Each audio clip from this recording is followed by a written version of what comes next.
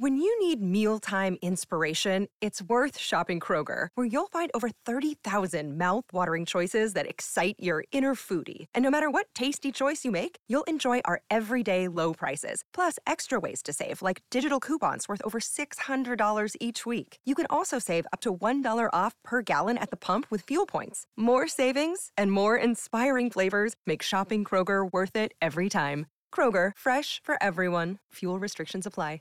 Hey, have you ever used Cheapo Air? For years, and I really like it. With Cheapo Air, you can book online, use their app, or even over the phone.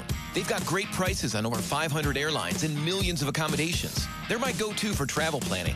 And if you join their Club Miles program, you can earn points to save on the cost of your travel. Book on the app, and you get double points. Sounds like it's time I tried Cheapo Air. Call Cheapo Air at 855-247-3279 or visit cheapoair.com/podcast.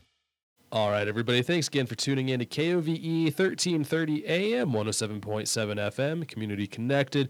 You're listening to Today in the 10. Vince Tropea here with your Coffee Time interview. And we're in studio today with Coffee Time family, Randy Wise from the Pioneer Museum, here to talk about the Halloween Night at the Museum happening October 13th and 14th. It'll be here before we know it. A lot of cool things going on this year.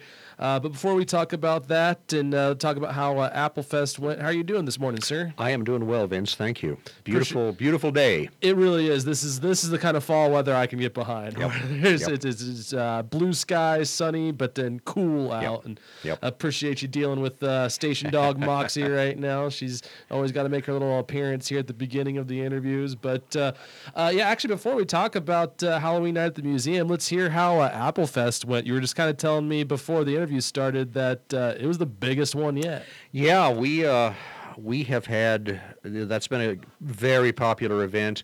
We had over 600 people last year. I think we had pretty close to 800 people this year. We're trying to figure out how we can, we're probably going to add at least an hour to the event at this point. Might even go to 2 days like we do with Halloween, because it's become a really popular event. Now, so we had all the regular fun stuff. The apple cider press was going great guns, and the applesauce eating contest, we had a lot of kids. We went through 12 gallons of applesauce. It's a ridiculous amount. A lot of applesauce that those kids slurped down, and there were a lot of them. And the horseback rides, we had the crafts, we had the apple history with Jack States, and our newest wrinkle, which was extremely popular, was the apple slingshot. Tell me how that had a line all day for people wanting to shoot the apples, and we had some targets downrange, and actually I was kind of surprised how accurate some people were. I didn't expect anybody to hit any of those targets, because I sure couldn't.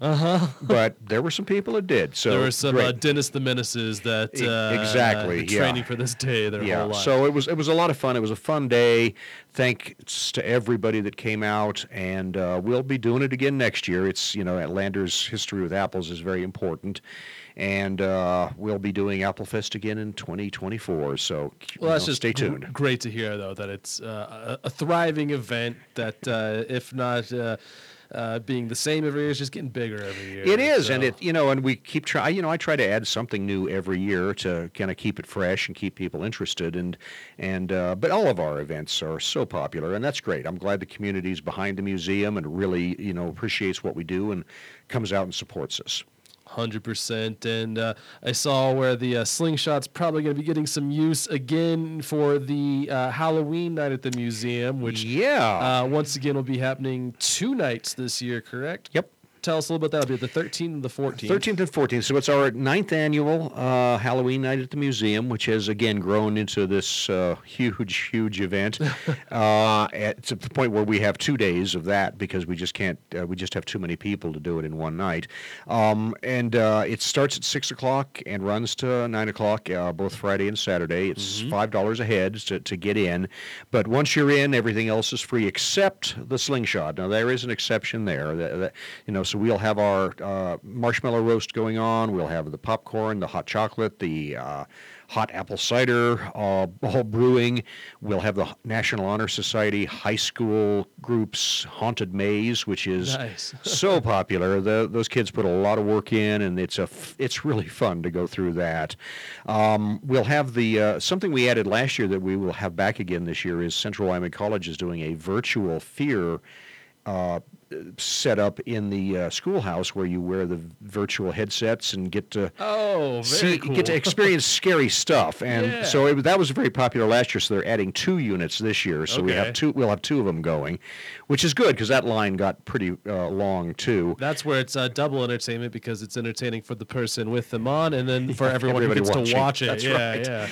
And then we're going to retrofit our Apple slingshot to a mini pumpkin slingshot. A mini pumpkin slingshot. Yeah, we can't. The full-size pumpkins were just a little too much for it. We did try, but it's just not big enough to do that. So maybe next year we'll build an even bigger slingshot for full-size pumpkins. But this year it's going to be the mini pumpkins, which I think is going to be very popular. We're going to charge $3 a shot.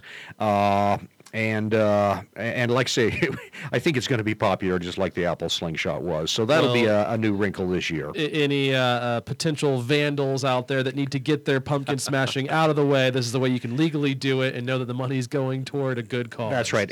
All of the funds we raise at this event go to support the museum's programs. So the admission fee and then the pumpkin slingshot, that money all goes back into the museum to help us, mostly with these events, but it also helps with some of the exhibits and things like that too. So it's a pretty important part of our year. I do want to emphasize this is a family event. We're not we're not trying to scare people to death. I describe it as slightly spooky. Because it is an all ages event with the focus on younger kids. We'll have our Halloween crafts set up in the picnic pavilion like we did last year, and we invite everybody to come. And if you got a costume, please wear it because it's nice to see all the little goblins running around. Just save the more gory things for the pumpkin slingshot. Yeah, that's right. Yeah, but again, it's a fun event. We enjoy doing it every year, and again, there are a lot of people attend, so I would recommend coming early in the evening, although you don't really get the full effect of all the lights and things until it gets dark, because we do have a big light show that goes along with the Halloween event, which we're adding some new stuff to this year too, so I'm excited about that. Yeah, you were even kind of saying before the interview started, you left hanging up lights to come here to do this interview. Yeah, I was over there on a ladder putting up Halloween lights and jumped off, came over here, and then I'll be going right back and doing some more. So right from Apple Fest into Halloween night at the museum, and I'm not even going to bring up the Christmas events. We can talk about that at another time. Yeah, we just as a teaser, we are planning a much bigger and a much bigger Christmas event this year. Very cool. That will involve Christmas lights and the livery stable, and so I think it's going to be a fun event. We've always done a Christmas open house, and that's been a neat event, but this is going to be a little bit bigger and a little more elaborate. But we'll talk more about that once we get closer to that. Well, please no eggnog slingshots.